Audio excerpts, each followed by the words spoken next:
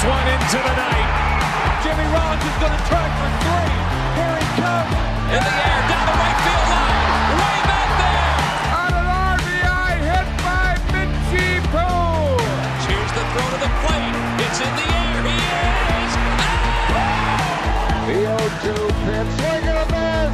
Struck him out. What's going on, everybody? You're listening to another episode of the Phillies Nation podcast. I'm your host, Johnny Heller, coming at you earlier this week than usual. Usually we record on a Wednesday and bring it to you on a Thursday, but today we're recording on a Tuesday, and you get to listen to us a day early. So, all I can say is you're welcome, I guess. But anyways, another week closer to opening day, which is pretty exciting, I think, for anyone and everyone who loves baseball, which I think is probably all of us. And this week, to talk about baseball, per usual, I am joined by my co-host, Ty Daubert. Ty, how are you doing? I'm good. Like you said, we're just another week closer. Only one more episode. This is our last one before our season preview episode, which is exciting. That's right. We seems like just yesterday we got to do it, because I think it was in July when we finally got to do that one last season.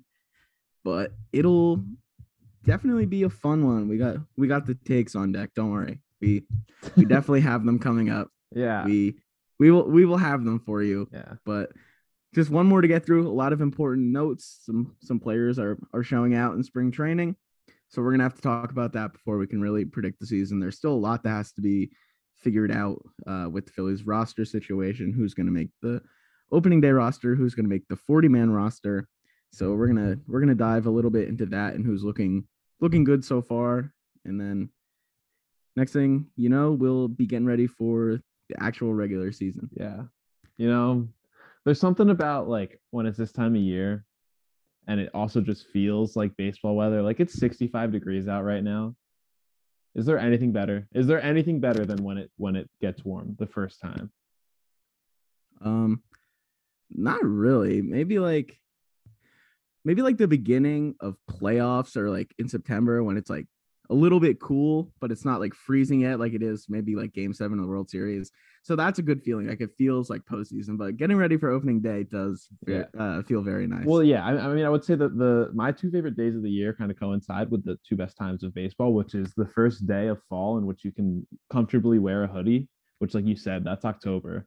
And then the first day of the year that you can drive with the windows down comfortably. And that's like right now. So let's go.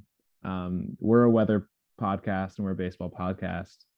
But you're probably listening for the baseball talk. So Ty, why don't we get into that? The first thing I probably should talk about is one Phillies pitcher by the name of Aaron Nola. Nola kind of had been struggling through the spring. He got shelled by the Blue Jays last week. I think we talked about it the last time we recorded. But last night, on Monday night, pitched against a good Yankees lineup and was just completely dominant. 6 innings, just 1 hit, 9 strikeouts. Like that's vintage Aaron Nola. He showed out, and he's going to be the opening day starter to everyone's surprise. And Ty, so what are your thoughts on Nola's start last night and what it means moving forward? Yeah, so like you said, last week we talked a lot about Nola, kind of his importance to the team, and how important it is for the Phillies to have him on the current contract that he's on. And last night he kind of proved us right, showing how important he can be and how good he can be. Yeah, it was not a great start to spring, but last night he looked pretty close to being ready for the season, if not fully there. It was a little pretty close. Yeah, still some work to be done. He did give up a hit. Like let's. Well, it was only 6 innings. It wasn't the full complete game. Oh yes, because Aaron Nola is known to pitch complete games. That's right, Ty. You know what I mean. Anyway, like I said, 6 innings, 1 hit, 9 strikeouts. Looked in the innings he pitched really good. Maybe if it wasn't spring training, he could stretch it out a little longer. That is what I meant by that. But He did look really, really good, and maybe he will be able to kind of take that into the regular season coming up if he can pitch like he did yesterday. The curveball. There's a couple of videos that were floating around on Twitter. Like some of the curveballs he throws are just so nasty. Like one of the better pitches in baseball, one of the better curves in baseball when it's really working. And he had that yesterday. Does he throw it enough? I don't know. I don't have the exact percentages in front of me, but me neither. I feel like, it's an effective pitch, and throwing it a little bit more, I mean, it would not hurt. It's nasty. It's definitely one of the best in baseball. He's trying to work in a cutter now, which I don't. Yeah, I don't think he really used it last night. And I think maybe that was a little bit of like an experiment, and he decided just to focus on what works last night. Yeah. And exactly. Yeah, I think one of the things about Nola last season was he had a bunch of starts where he was like just completely dominant. I think to an extent, I know, in 2018 he was really dominant as well, but there were some starts last year. Like there were 5 different times he gave up 3 hits or less in 6+ innings. Like that's not easy to do, and he did it a lot in a very short season. He did it almost half his starts. He pulled that off. I know we've said on this podcast before that we don't see him ever being better than he was in 2018. I don't know about that. Maybe not. Maybe I could see it happening. I don't know. At this point, after this was more of a coming off of 2019 take that we had. Yeah. Maybe we said it this offseason as well. But 2019 was relatively disappointing. Not that it was an awful year or anything. But if he can look like he did last night, he threw 84 pitches, I think. If he can give you that most nights, plus an extra inning, go, maybe 6 2/3 and still give you, he's not going to give up 0 runs every single start. But if he can look like he did, at least to Johnny's favorite, the eye test, if he can look like that every single night, or at least most of his starts, that's going to be pretty close to that really outstanding 2018 season. Yeah, I think one of the I'll say the wildest things is Nola's had all these great starts, but none of them are better than Vince Velasquez in 2016. And maybe this is the year that Nola outdoes Vinny V low. Maybe. That was one of the better pitched games in Phillies history. So yeah, it's definitely not. Yeah. It's not really an insult to say that you don't have a start as good as that one. That's true. That's a good point. So Ty, as you said at the top of the pod, there's a roster crunch coming up. A few guys who aren't on the 40-man roster who are likely to make the team. So you want to speak a little bit about that and what kind of time the Phillies have to make a decision, because it's not that much time. No, it really isn't. Like we kind of talked about last week on last pod, the Phillies probably have more useful players than they do 40-man roster spots at this point. Some relievers, specifically Hector Rondon, Tony Watson, and Brandon Kintzler, who are all notable names on minor league deals, and they're pitching fairly decently. Watson had one notable outing that he didn't look good. Same with Kintzler. Wasn't it the same game? Didn't they both get rocked in the same game? Yeah, they did. But Watson, I think, was gave up a few more runs than Kintzler did in that one. But they all have a decent shot of making the team, or it looked like that coming in. But the Phillies basically have until tomorrow, Wednesday, to decide if they are going to make the team, because Jim Salisbury of NBC Sports Philly wrote about this with those 3 guys. They have an opt-out in their minor league deal coming up on Wednesday, tomorrow. You're probably listening to this on Tuesday night or Wednesday morning, so maybe the decision was even made by the time you're listening. But they're going to have to, if they don't add guys like Kinsler, Watson, or Rendon to the 40-man roster on Wednesday, they're going to give them a decent idea if they will actually end up making it. So on Thursday, once these opt-outs are up, we're gonna basically know who's probably going to be making it. These guys all look fairly decent. I'd say Rendon probably has the least likely chance of the three to make the roster. But if he did, I wouldn't be absolutely shocked. And I wouldn't be shocked if he opted out and then was on somebody's major league bullpen to start the season. So they're gonna be able to have a better idea of what their opening day roster will look like, and they're gonna have those decisions coming up. So it'll be interesting to see. Kinsler is kind of some of the quotes he's given.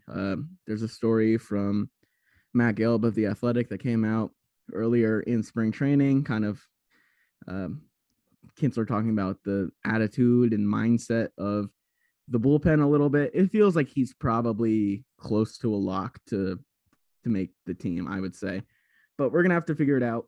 They're going to have to figure it out, and we're going to see over the next day or two. And I think that Kinsler and Watson probably end up making it, especially if Alvarado ends up being the closer, because then they're probably going to want two other lefties in Romero and Watson to be in that bullpen. If Alvarado's just going to be a regularly used lefty at the start of the year, maybe Watson isn't on the team just to save a roster spot. But I think those two guys especially have a good chance. Would you kind of agree there? Yeah, I would. I don't have much to add. Like you said, we've talked about it before, and those two guys have been good in major leagues over the last few years. I know Watson had a bad 2019, but other than that, has been good. Kinsler has been a reliable-ish closer over the last two seasons. So both of those guys, he's been reliable, not really ish. He's been pretty solid the last 2 years. Yeah. So I think they probably make the team. I don't know who will be the Marlins. The Marlins bullpen strategy last year, like the key for them making the playoffs was pretty much just calling up some young starting pitchers and then acquiring Kinsler, and that made them a playoff team in the shortened season last year. Yeah, like those were the huge, quote unquote, huge acquisitions they made. Just bringing up internal starters and then adding Kinsler to really lock down the bullpen. Yeah, it goes to show that sometimes you don't need to do too much to not have the worst bullpen in Major League history, but you do. All right, so something I wanted to talk about, Ken Rosenthal of The Athletic, like he included one of his recent articles about how in 2014, at the trade deadline in 2014, the Marlins were trying to acquire Jake Arrieta from the Cubs, and it kind of, Rosenthal didn't outright say that like not including JT Realmuto was the indicator, but he said that the Cubs wanted Realmuto more than anything else, and the Marlins didn't include him, and obviously a deal never happened. So had Realmuto been traded for Arrieta in 2014, what would the Phillies roster look like now? I think there's a chance it could look the exact same. I don't know how much of an impact this really would have had, but I think it's an interesting thought exercise. So what's your take? I'm trying to imagine if they could have gotten him without trading Realmuto, like add Jake Arrieta's 2015 season to the Marlins. I think they had 71 wins that year. He probably had like a 6, 7, 8 win season. I don't know off the top of my head. I did not know Johnny was going to be starting this conversation here, but it is an interesting one to have. Like the Phillies could be very affected, but kind of the whole NL East landscape could have been affected if the Marlins were more competitive in 2015. 2016 could have looked a little different. Obviously, the Jose Fernandez situation did change a lot. You can't really go too far down the rabbit hole of what would have changed, but adding Arrieta to that core of outfielders and Ozuna, Yelich, and Stanton with the rotation with Fernandez and Arrieta in 2015, like, I don't know, could have been a sneaky good team. Maybe they finish around 500, maybe a little better. Yeah. It's interesting. Like if the Cubs traded for Real Muto, like Wilson Contreras, when I think he came up in 16, he was ridiculously good. And Real Muto like had a cup of coffee in 14, but didn't start playing a lot till 15. And he took a couple seasons to really get in the groove. So I think that would have been a really interesting situation to see play out, because I think the Cubs were putting together kind of a relevant team. So maybe Real Muto comes in and then he's shipped out the next season. It's possible. Even if they had Real Muto in 2016, he wouldn't have even finished the World Series because John Lester would only throw to David Ross. So I don't think it really mattered. At least in Game 7. Yeah. So it's interesting to think about having. I don't know why they exactly really were set on Real Muto, because he's really good. But he wasn't coming up. I was looking at like prospect lists from 2014. He was highly ranked within the Marlins system, but he wasn't like a top 100 prospect in baseball. Well, maybe they kind of saw he could turn into. They just know ball. Like what can you say about, I don't know who the GM was at the time. Wasn't it Theo? Yeah. Theo probably knows ball better than either of us. But yeah. I mean, I always just go back to like, if the Phillies didn't sign Jake Arrieta to a $75 million deal, they could have used that money so many better ways. But also, if Arrieta was on the Marlins in 2015, I feel like the most likely scenario is he finishes that, like, his years under team control with another team. Just based on how do we really think the Marlins would have operated differently if they won 80 games in 2015? Would they have operated differently in the coming off seasons and stuff? I'm not exactly sure. There's a lot of different factors that kind of go into that. I don't know. Maybe not. Yeah, maybe though. We'll have to see. Listen though. We'll have to see. I don't think we'll be. Can you imagine? Can you imagine Jake Arrieta's 2015 pitching in Marlins Park? I'm just trying to imagine Jake Arrieta in a Marlins uniform. It was the bright orange. Yeah, he doesn't seem like a bright orange guy. He doesn't seem like a Miami guy, I don't think. No, I don't know. He's hard to kind of pinpoint like exactly what kind of guy he would be, I feel like. Yeah, but now he's back home, Chicago. That's right.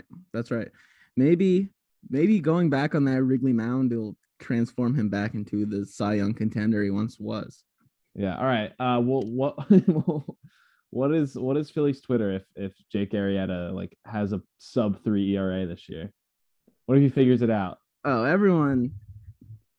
I can't imagine people would be happy, but it would certainly be funny. People do forget that Carlos Santana had the best year of his career after the Phillies paid a prospect to trade him away. Like, not that JP Crawford's been great, but they pretty much. Yeah, you're right. But also I feel like people would be definitely more miserable than they were with that one. I don't think Santana he had a rough first month, but he wasn't completely horrible the whole season with the Phillies or anything like that.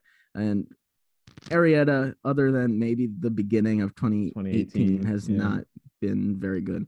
And I think because of some of the things that he's said, kind of blaming other teammates for maybe some struggles. Not that he's saying he's pitching bad because of other teammates, but he has criticized Scott Kingery, for example, for positioning and fielding in games that he hasn't pitched exactly too well. And the fact that he makes $25 million, people are not exactly happy with how the Jake Arrieta. Yeah, not a era fan favorite, turned I would out. say.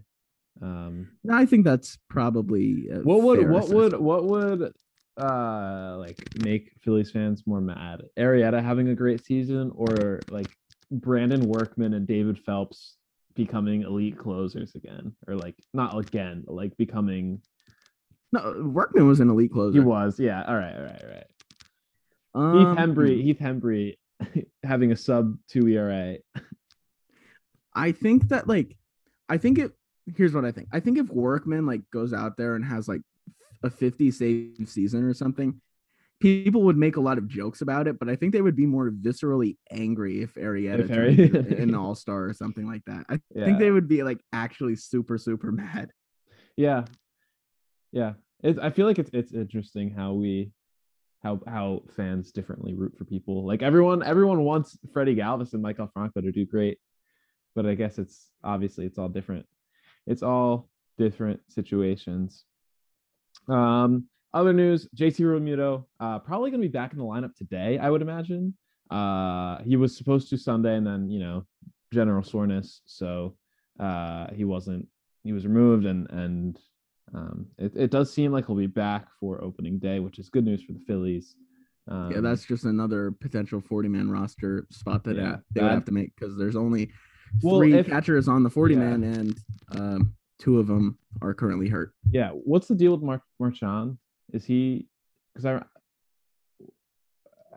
Like when's he supposed to be back? I don't yeah, think it would not be in not be time opening for day. Yeah, opening day. No, I think no, that's he's supposed to be out for a little while. yeah. Yeah, it would definitely mean another player would have to be cut, or maybe a trade would happen. But looks like Real Muto will be good to go. Another Phillies hitter tore it up last night. Nope, that's not what I want to say. So another Philly had a good night last night. That was Rhys Hoskins. He went 3 for 3, hit a double. He walked. It was vintage Rhys Hoskins. He hasn't had a great spring thus far, but good to see him. Good for the Phillies, I assume, to see him heating up at the right time. And I think this is a conversation we have on the podcast, I feel like a lot, but Hoskins is consistently undervalued by Phillies fans. Like whenever I see the past couple weeks, whenever I've seen like anyone tweet, what are your hot takes for the upcoming 2020 season? It's like, oh, Hoskins DFA'd in June. Like, well, what are we doing here? What is going on? He's never had an OPS below 817 in a season.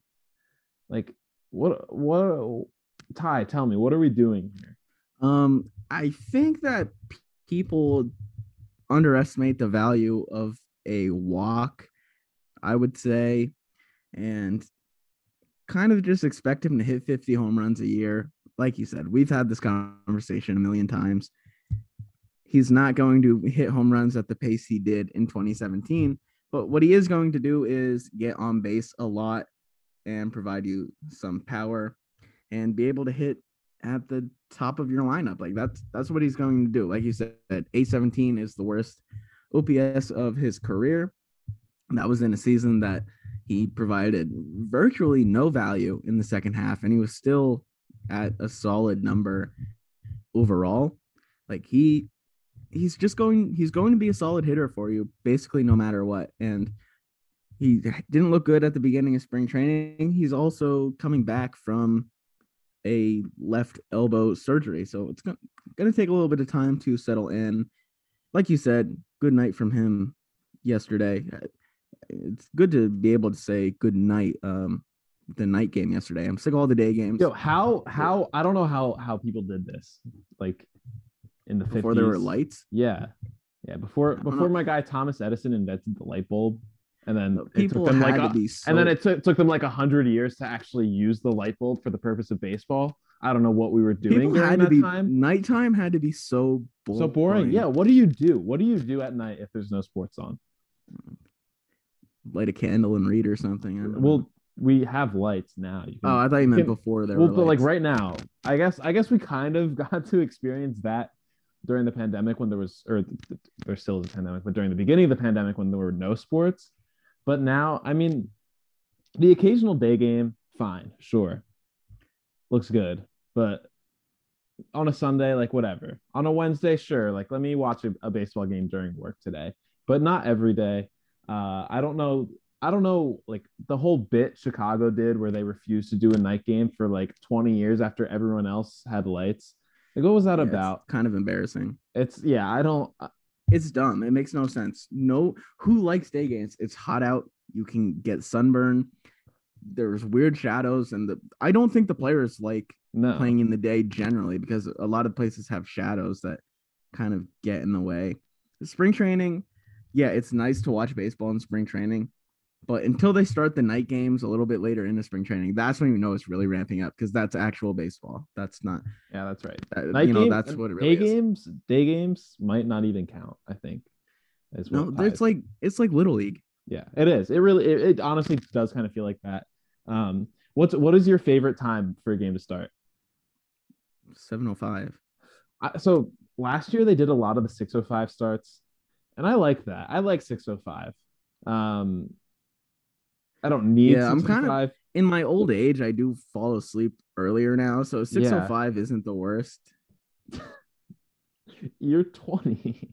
Yeah, I don't care. Anyway, no, it's all right. Not every day. Not every day. Once in a while, 6:05 is fine with me.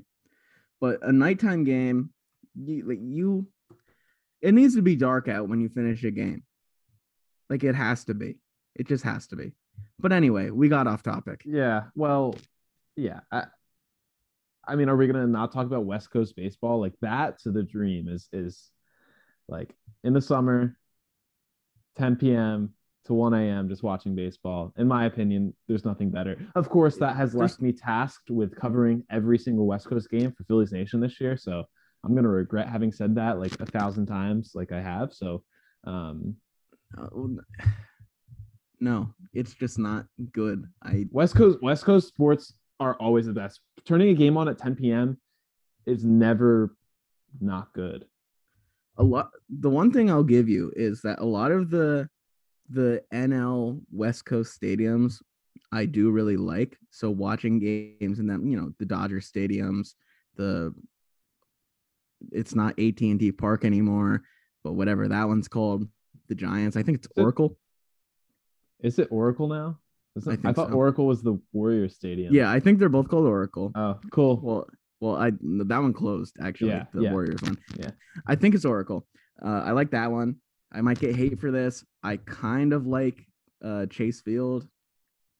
I kind of like it. I see. For me, like I think stadiums, like it's cool to go to and see how they're different. It doesn't really change my viewing experience, at all.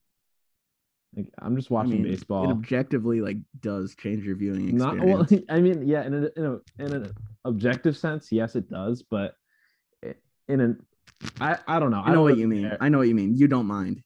I'm just watching baseball. I don't have good peripheral vision, so I'm literally zoned into only the field. I can't see the fans. You're like a horse, like the blinders. Yeah, that's right. No, that makes sense. You're only watching the baseball. No, nothing else. Yeah. I mean, what else is there to watch? Like, oh wow, that dude's drinking a beer. Like, okay, I don't care. So before we wrap up, hold on. Let me finish my thought about Hoskins. Yeah, he had a good night. He had 3 hits. One of them was a double. Like you said, he walked, and that is just that's a peak Hoskins night. I think you said it earlier, but just adding the walk in there, it really shows that's his value. He's going to get on base, maybe add a little bit of power with that double. And that's what he's going to do. I'm guessing he's going to hit in the 2 spot for most of the season, maybe a couple cleanup here and there. He also had a stolen base, his second of spring training. Some are saying that he is the best base stealer on the team. I don't know. In team history, I've heard.